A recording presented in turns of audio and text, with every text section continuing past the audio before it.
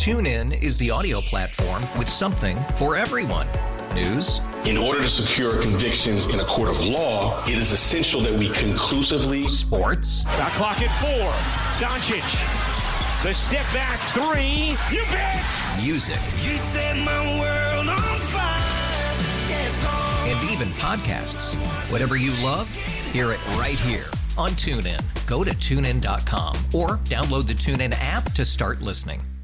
We really need new phones. T-Mobile will cover the cost of 4 amazing new iPhone 15s, and each line is only $25 a month. New iPhone 15s? it's better over here. Only at T-Mobile, get 4 iPhone 15s on us and 4 lines for $25 per line per month with eligible trade-in when you switch.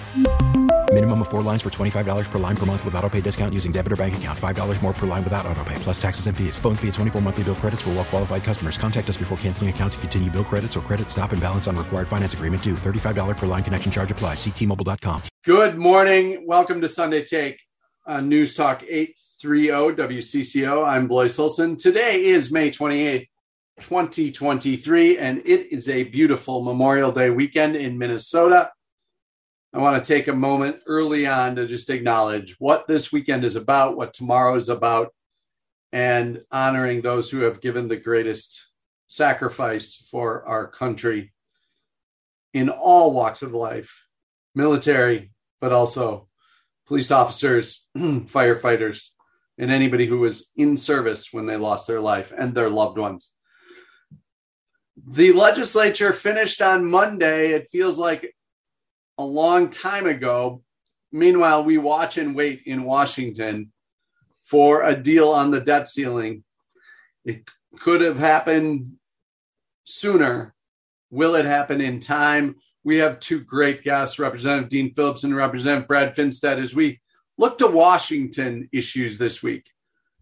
The Farm Bill, small business challenges, immigration, and of course the debt ceiling, which could crush so many parts of our economy, the global economy, etc. All of that coming up next. Representative Dean Phillips on the debt ceiling, how negotiations actually happen in Washington and how they should happen, and whether or not there's bipartisan appetite for a true compromise. I'm Blois Olson. Dean Phillips is up next on the Sunday Take. TuneIn is the audio platform with something for everyone. News. In order to secure convictions in a court of law, it is essential that we conclusively. Sports. Shot clock at 4. Doncic. The step back 3. You bet. Music. You set my world on fire. Yes, and even podcasts. Whatever you love, hear it right here on TuneIn. Go to TuneIn.com or download the TuneIn app to start listening. it's better over here. After investing billions to light up our network, T-Mobile is America's largest 5G network. Plus, right now, you can switch, keep your phone, and we'll pay it off up to $800. See how you can save on every plan versus Verizon and AT&T at T-Mobile.com/across America. Up to 4 lines via virtual prepaid card. Allow 15 days. Qualifying unlocked device credit service ported 90+ days with device and eligible carrier and timely redemption required. Card has no cash access and expires in 6 months. After the end of a good fight, you deserve an ice-cold reward. Modelo is the mark of a fighter. You've earned this rich golden lager with a crisp, refreshing taste. Because you know, the bigger the fight, the better the reward. You put in the hours, the energy, the tough labor. You are a fighter, and Modelo is your reward. Modelo, the mark of a fighter. Drink responsibly. Beer imported by Crown Imports, Chicago, Illinois. My first guest this week on Sunday Take is Representative Dean Phillips. He joins me now. Representative Phillips, how are you? I'm great, Blois. Great to be with you. Obviously we've been talking a lot about Minnesota issues here, but, I thought this week would be good to really dig in on the debt ceiling. You are part of the Problem Solvers Caucus. This seems like a big problem. Do you think it'll get solved this week? I do, Blois. I think we are perhaps hours, if we're lucky, days, if we're not, away from what I think will be relatively thoughtful resolution. And I happen to be perhaps in the minority in this, but believe that two things can be true at once. We cannot default on our debt, and we have to become a more fiscally responsible country in how we conduct our budgeting process, how we incur debt, and perhaps most importantly, recognizing the extraordinary amount of interest that we're paying right now on our debt, which is going to exceed $600 billion this next year. And these are truths. But I think we will resolve this and then have to move on to the even more important work of a sustainable effort to do better by people, invest more wisely, generate better returns, and match our revenue with our programmatic needs. We've talked about this forever. Concord Coalition back in the 90s. Mm-hmm. It's been studied, all of these things. You talk about kind of fiscal responsibility, the conversation about the debt ceiling, and you talk about you might be in the minority there, but talk about the conversations that you have with your colleagues, Democratic or Republican, about just how this is something that at some point we're going to have real conversations and, some changes about, because it's become unsustainable. And I'll even exclude the last few years of the pandemic, because I think some of that spending really made sure our economy stayed stable. But it's kind of this ongoing, we need more. And yet we don't have the labor force. We don't have some of these other economic stimulus that you need to drive revenue. So talk about the conversations you have with colleagues. So the conversations I have with my favorite colleagues on both sides of the aisle are authentic ones, recognizing that Democrats and Republicans since Bill Clinton have used deficit spending during the almost entirety of their administrations. You just noted that during the pandemic, the Trump administration incurred another $7 trillion in debt. Some of that COVID-related, not all of it. But the point is that we all acknowledge no party, despite the fact that one party talks about it regularly, no party has really endeavored to manage our finances effectively and responsibly. And what we talk about is the very reasonable objective of reducing deficits. And that means that, yes, we have to spend more efficiently, cut things that don't work well, invest more heavily in things that do, identify where government should be investing and where perhaps the private sector can do better. And we also have to raise some more revenue. And these two things are true. Most of my colleagues on both sides of the aisle in private conversations recognize that it has to be a combination of both. It's not an easy process, Blois, because as you well know, nobody comes to Washington asking you to spend less on the program of importance to them, and nobody comes to Washington asking to contribute more. And we have no political incentives, frankly, to better manage our fiscal responsibilities. And those are the conversations I'm having, and I'm hopeful that the outcome of this negotiation might just create some space and place for Democrats and Republicans to elevate this issue. And lastly, the truth is Congress does not have many occupants that come from backgrounds where people understand profit and loss statements, balance sheets, matching revenue with expenses, and some kind of business experience. The dearth of such representation is even more problematic considering the enormity of the challenge and our needs moving forward. But we're going to work on it. You kind of read my mind there, because my next question wasn't necessarily about P&Ls and balance sheets, which we've both seen our share of over the years, but rather the art of negotiation, the negotiations, the posturing that we see publicly that frankly is frustrating. And even as press releases fly into my inbox and tweets and whatever, just, as a congressman, as a successful business person, as somebody who's negotiated deals, what do you hear? Is there an actual, genuine good faith behind the scenes that you don't see? I think tone has been really good the last couple weeks, but tone has a lot to do with negotiation. Tone and time, that's what it takes. And I just, what have you seen in Washington that maybe hasn't worked well or could be better if they, had sat down and negotiated a business deal? Yeah. Well, it was Benjamin Franklin that said, necessity never made a good bargain. Necessity never made a good bargain. If I've learned anything in negotiating, it's that truth. And the time to establish trust, the time to generate good outcomes, in this case for both parties, because if both parties generate good outcomes, that's accretive to the country. You can't do it under duress. You can't do it when essentially you're being held hostage. And I understand why my Republican friends have used this occasion to inject the objectives of fiscal responsibility into the discourse. But I do object to the timing and then holding default above our country's head. So to your question, we have thoughtful conversations. I'm on the Problem Solvers Caucus. I, as a member of Democratic leadership, just hosted a dinner 2 weeks ago for my caucus members to enlighten them as to some of our economic measures, some of our budgetary challenges, and most importantly, relative to our debt deficits and debt service, the extraordinary amount of money that we now have to dedicate to paying the interest. So the conversations are starting in a way that I did not experience in the first 4 years of service. This is now my fifth. And I'm hopeful, like I said, that this occasion might actually yield more than conversation, but some action. And what we have proposed on the Problem Solvers Caucus is that we form a bipartisan commission, bicameral, meaning the House and the Senate, bipartisan, of course, Democrats and Republicans, to really get to work on this and create a pro forma or mock budget that gets us closer to some sustainable reduced deficit budgeting. And it is achievable.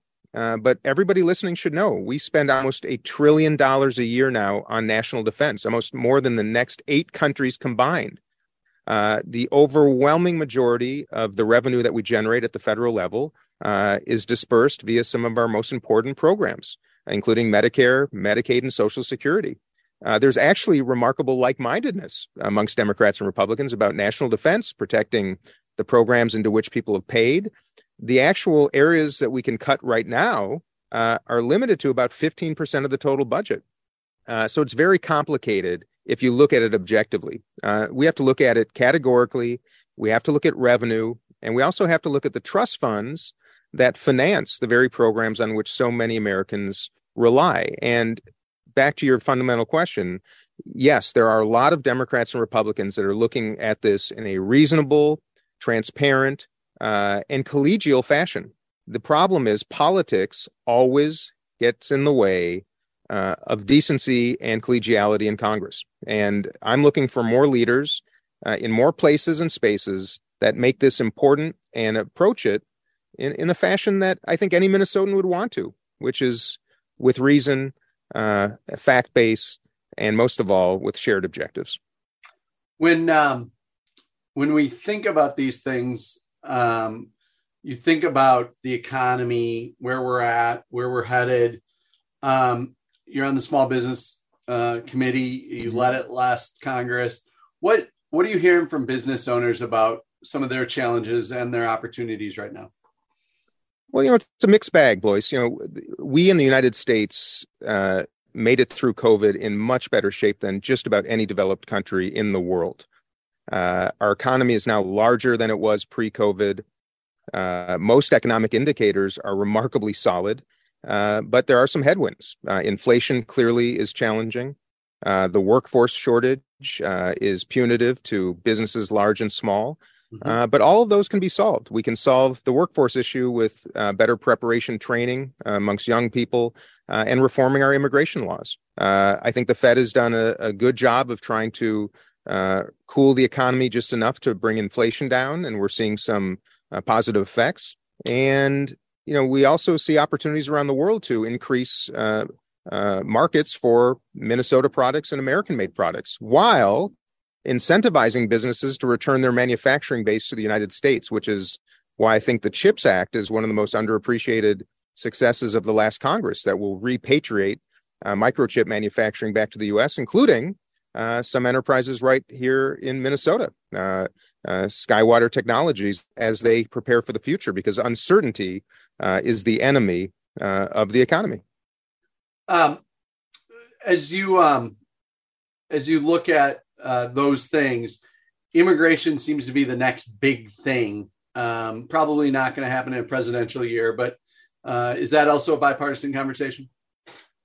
Absolutely. In fact, I think a very promising bipartisan immigration bill was introduced just yesterday in the House by a Democrat and Republican that I think includes most of the priorities of both sides. In fact, the early response was some dismay from the far right and the far left, which means to me that it's a bill that has some potential because nothing can get through Congress unless it finds common ground between both sides. So there is a new energy behind that. It is complicated, but there's new energy. And our policy, just like budgeting, has been broken for decades. Democrats and Republicans own that. But to ignore it, to sweep it under the rug, to use it as political weapons is really a grave mistake. And now businesses are recognizing one of the only solutions to improving the universe of potential employees is to welcome them, encourage those of capacity and interest and education to come to the United States, where you can still pursue the American dream. And that's what we're all about. I'm optimistic that between this new bill and the Problem Solvers Caucus and other people of reason, that we might actually be able to elevate that here in the coming weeks and months.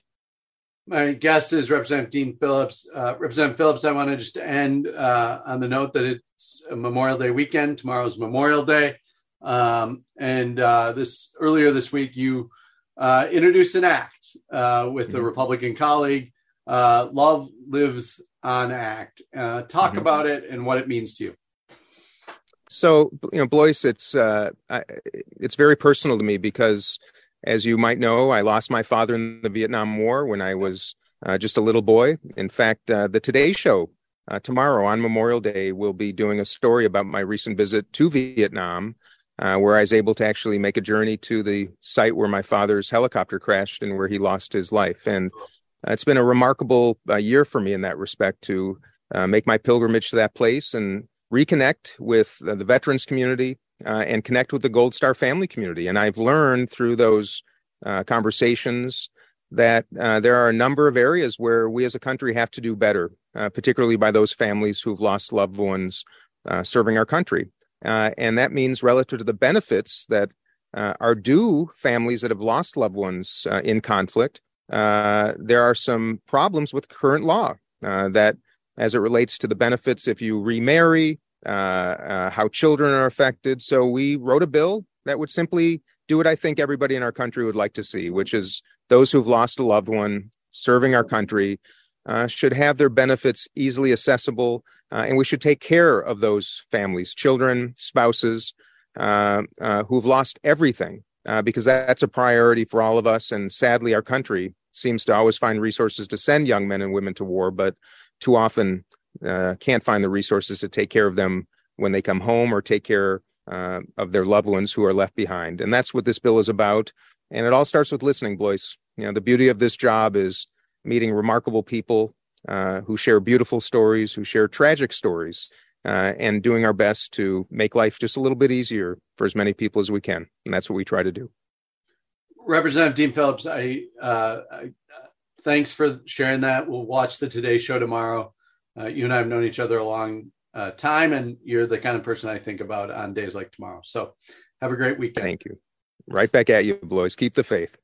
Sounds good. When we come back, Representative Brad Finstad on the debt ceiling, the farm bill, and more. I'm Blois Olson. You're listening to Sunday Take on News Talk 830 WCCO. Final guest today on Sunday Take is Representative Brad Finstad. He's in his first full term in Congress in the House Majority. He's a leader on ag issues, and he joins me now. Representative, thanks for joining me. Thanks for having me. Excited to be here.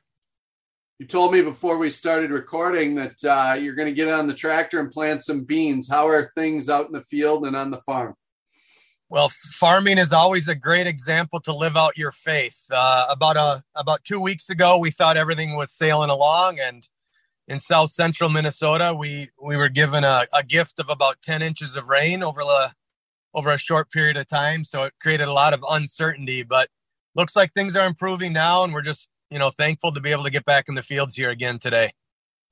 Sounds good. And being home from Washington is probably a relief, knowing that you kind of want to be home. And I know you have a graduate, but talk about kind of last few weeks in Washington when it comes to the debt ceiling, your view, and how optimistic or maybe not optimistic you are that ultimately we'll avoid a default this week. Well, I'm optimistic about that. I mean, I don't think anybody in their right mind thinks going down the road of a default would be good for anybody in this country, let alone the global economy. In the House, I was proud of the fact that we were able to show the American public that we as the Republican conference could get together and pass something off the House floor. We passed about 3 weeks ago the Limit, Save, Grow Act, which raised the debt ceiling for the next couple of years. And it also took a shot at trying to really get to a point where we can get our fiscal house in order and looking long term on ways that we can cap some of the growth within government, try to figure out where there's areas where we could save some money and then really how can we spur the economy and really get the workforce going, get the jobs going, get the economy going and create more opportunities to grow the GDP and really kind of grow our way out of this financial funk that we find ourselves in. I know that you're the type of representative who isn't just in your silo, only talking to your colleagues on the Republican side. When you have kind of hallway conversations without, exposing confidences, what do your Democratic colleagues say about spending? What do they say about, this place we've at? Because, look, I've been following this stuff for 30 years. We've talked about the debt, the deficit for 30 years. Now we've just been through this time of pandemic and spending. Some of it required, some of it helped our economy tremendously, stabilized our economy. But I know there is this sense that, we have to kind of reset things. Do you talk to Democrats who acknowledge that? Yeah, there's a little bit of acknowledgement going on. I mean, I think there's still that, hopeful, optimistic wish that we can just, kind of hope our way through this. But, it becomes basic math and we start seeing things that I think are really, they hit home really generational. So it's not even about how this is going to affect you and I, but when you start looking at the numbers and knowing that a child born today is going to be on the hook if we don't do anything, and the debt continues to grow and the debt service continues to grow, child born today is going to be on the hook for over $1 million. I mean, that becomes hard for anybody on any side of the political aisle to really swallow. And so there's an acknowledgement that we're going to have to try to figure out how to do things differently. And really it's going to come down to just the will to get beyond the politics and really just do the work of the people, be the adults in the room that maybe have to make some tough decisions, maybe have to reimagine what government looks like and delivery of certain, essential services look like and being willing to do things differently. Because clearly what we've done, and you talked about it, this conversation for right or for wrong has been happening for 20, 30 years. We've had both Republicans and Democrats that have spent their way through their majorities, whether it was through tax cuts or growth of government. And now there just needs to be, again, that adult conversation on how we do things differently. One piece you brought up was, getting the labor force going. Here in Minnesota, we do have strong labor force participation, but I know, labor is a challenge, not just in the Twin Cities. It's a challenge all over. What do you hear from employers and how do you bring that message or how do you bring that labor kind of solution for the future going forward? Because part of this is demographics. Let's face it, you and I are in the sag of those demographic bumps between baby boomers and Gen Zers or millennials. How do you kind of try to make sure that people in Washington understand that labor is an issue and it's not always a political one either? Yeah, in southern Minnesota, having the opportunity and the honor to serve so many great manufacturers, businesses, small businesses, and visiting with those folks over the last year and really my lifetime, I've really, heard loud and clear that there is so many folks that are leaving so many business opportunities on the table because they just can't fulfill the need because of the lack of workforce, the lack of employees. And so, there's a lot of different ways we can take a crack at that. But I think first and foremost, again, another issue that's been punted for 30 some years in this country, and that's the immigration conversation. How are we going to deal with the future needs, the future workforce? This country was built on immigration. Are we ready to have that conversation? And it's kind of coming to that, that perfect storm or that perfect head, because we've seen how vulnerable we become on the national stage when we've outsourced so many critical things to other countries based on either economic, environmental, regulatory, or workforce issues. And when we are pretty much put to a standstill when it comes to new vehicles or new tractors because of semiconductors or computer chips that were made in Taiwan, and we all of a sudden had a disruption in that supply chain. I think it opens up people's eyes to the fact that we need to start bringing back some of these critical jobs and critical functions into our country. But in order to do that, we have to get this workforce conversation going in a very real way. My guest is Representative Brad Finstad. He represents the 1st Congressional District. He's in his first full term. I know ag, we've talked about it a little here, but on the calendar for later this year is the ag bill, the reauthorization of it. You serve on the Agriculture Committee. How much work has been done already? I know there's been quite a bit of work, but just the idea of how an ag bill comes together is always a little more art than it is science. Any thoughts on, early discussions on where the ag bill stands today? Well, we're definitely doing what we've told the American public that we want to do, and that's making sure that this next farm bill is written by the farmers, for the farmers, and by rural America, for rural America. And so we're doing everything we can to, excuse me, taking testimony, listening, having committee hearings across the country, and really trying to gather input on what we can do to make a pretty good farm bill. The 2018 farm bill was a pretty good farm bill. What can we do to, tweak the edges and make it even better yet? The other piece is that, really, to anybody on the outside looking in, you would look at this and say, well, this is a nutrition bill. 84% of the farm bill is the nutrition title. So programs like SNAP and other food programs. So the other piece, or, the other area where we find ourselves in right now is really kind of that education time frame, where we're really trying to get other members of Congress that don't sit on the Ag Committee to really understand what is in the farm bill, how it's going to take folks from all walks of life, all districts, all regions of the country to come together to pass something that really is kind of that food to from that farm to table conversation. And really in that overarching viewpoint of food security as national security.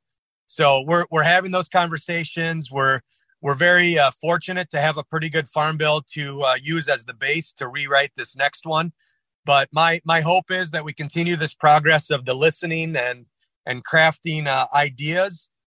Late August, early September, we'll start marking up a bill in committee and hopefully having that off the House floor sometime in September and get to the point of negotiating with the Senate. And those conversations are already started with the Senate, but getting something done by the time the Farm Bill expires at the end of September. You bring up a good point, and I think it's become more evident for multiple reasons. Is this link between farmers and agriculture and feeding people? And I think people are more cognizant of it right now. When you talk about nutrition, just give listeners a little piece of how farmers take pride in feeding people. It's not just about growing stuff, but there's a purpose that I hear from more and more from farmers, whether it's crops or livestock, that they take pride in feeding people. It's just that very basic nature that we have in us, right? Like we, like anybody in a family, you want to take care of your brothers, you want to take care of your sisters, you want to take care of your mom and dad. And as farmers, we really see it as taking care of our community. And, right now I'm staring at one of my fields and I'm just looking at it and really kind of, I can go through my memory bank and think about all the different things we've done in this field over the years. And the good and the bad, and what we're trying to do to improve it, not just for this year. Because if I farmed just for this year, next year would be a losing proposition. So I'm always looking at that next 10, 15, 20, 30 years. What can I do in this field I'm looking at in front of me to make sure that my children and grandchildren have the opportunity to continue to produce for our neighbors? You know, on Friday, you put out a news release, a little transition here about a university internship program that you want people to look into. You want an investigation. You, Representative Emmer, Congresswoman Fischbach, Congressman Stauber, all kind of called out this University of Minnesota internship program. Say more about what your concerns are there. So, I'll just be very blunt. My politics are the politics of just plain old normal common sense. And this one just doesn't pass the plain old normal common sense test. So when I open up the news and I see that the University of Minnesota is an internship program and, they're advertising for students to apply, and essentially they're saying, if you're white, do not apply. This is only for students of color or native heritage. To me, it's just absurd. And it's quite frankly defies multiple laws that I understand to be true. So it needs to be investigated. We need to make sure that we're holding our institutions to the highest of levels. And let's just be very honest and very blunt. If a private sector company were to say, I have a job opening, the only way you can apply is if you're white, the absolute world would burn down around that company, and rightfully so. So we owe it to our state. We owe it to the taxpayers that fund the University of Minnesota, the students, the tuition payers, the parents. And as a proud alumni of the U of M, we have to do better. And this is it's a big mistake for them to go down this road. So again, I subscribe to the politics of common sense, and this does not pass the common sense test. So I'm calling them out on it. And I want to get to the bottom of it and make sure we correct it. Representative Finstad, I know you have planting to do. You have a graduation party this weekend. I know we'll catch up down the line. Thanks for joining me on Sunday Take. Appreciate it. Thanks for having me. When we come back, this week's Take. It's Memorial Day weekend with beautiful weather across the state, but we have to be mindful that it's not just about relaxing. I'm Blois Olson. Sunday Take's Take is next. It's time for the Take this week. But first, a message from Minnesota Corn. Look, you heard Representative Finstad. He was planting seeds, planting beans. Corn's in. We're in the growing season, and we are all going to enjoy it. That food and fuel that Minnesota corn growers build isn't just this year's crop. They think ahead to next year's crop and 10 years and 12 years down the line, because if the land isn't working, they don't have crops, and we don't have food, and we don't have fuel. So when you think about Minnesota farmers this weekend, maybe you're even having some sweet corn. Maybe you planted your own garden. Maybe you're looking for fresh produce or those days ahead. Know that farmers take pride in feeding you. They also take pride in good soil, healthy soil, and clean water. They live in these communities. They live off the land. If the land doesn't provide, they struggle. And so a sustainable model of agriculture is what farmers are practicing. It is what they are dedicated to. And it is the future of farming in Minnesota, led by Minnesota corn growers. I'm Blois Olson. That's your Sustainability Minute from Minnesota Corn. Hey, look, we've had a lot of issues to talk about, small, big, and whatever. But on this Memorial Day, let's be thankful for those who have sacrificed for our communities, for our country, for our city, for our state, including the public officials. We may not agree with them and they may frustrate us, but they made sacrifices too.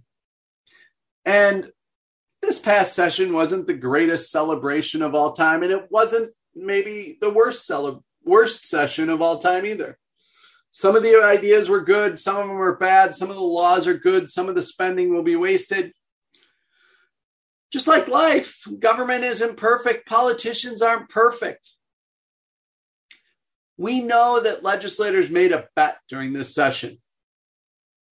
They made a bet on certain policy directions for the state of Minnesota.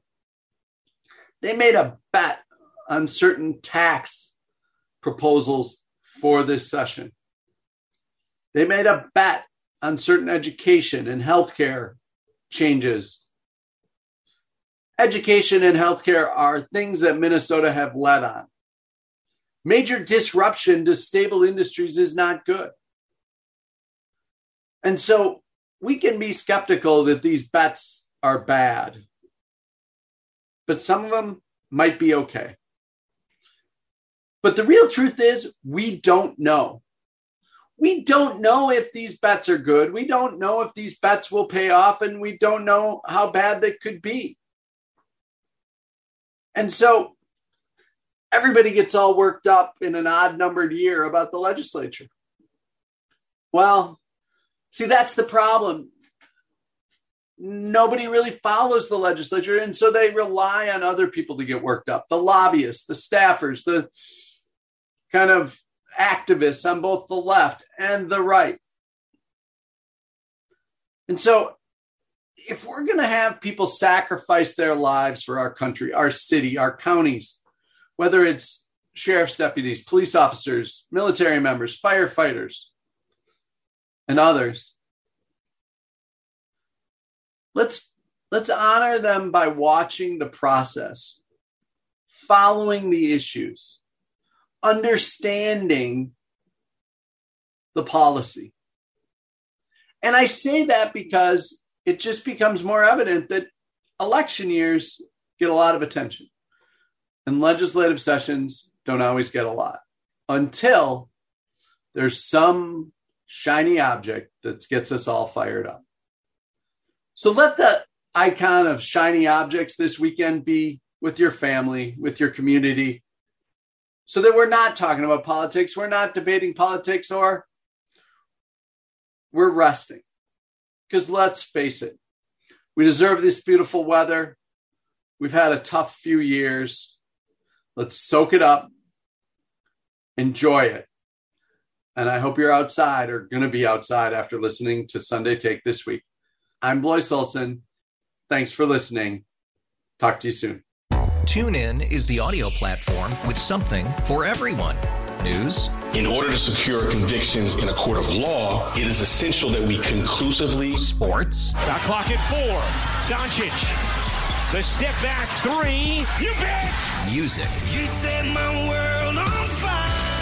Yes, and even podcasts. Whatever you love, hear it right here on TuneIn. Go to TuneIn.com or download the TuneIn app to start listening. It's better over here. After investing billions to light up our network, T-Mobile is America's largest 5G network. Plus, right now, you can switch, keep your phone, and we'll pay it off up to $800. See how you can save on every plan versus Verizon and AT&T at T-Mobile.com/across America. Up to 4 lines via virtual prepaid card. Allow 15 days. Qualifying unlocked device credit service ported 90+ states with device and eligible carrier and timely redemption required. Card has no cash access and expires in 6 months. O'Reilly. Protect your vehicle's engine with a full synthetic oil change and save with Mobile One at O'Reilly Auto Parts. Purchase 5 quarts of Mobile One full synthetic motor oil and receive a $10 O'Reilly gift card after rebate. See store for details. With your Mobile One purchase, you'll also receive 2 times points during O Rewards Bonus Points Month at O'Reilly Auto Parts. O'Reilly Auto Parts.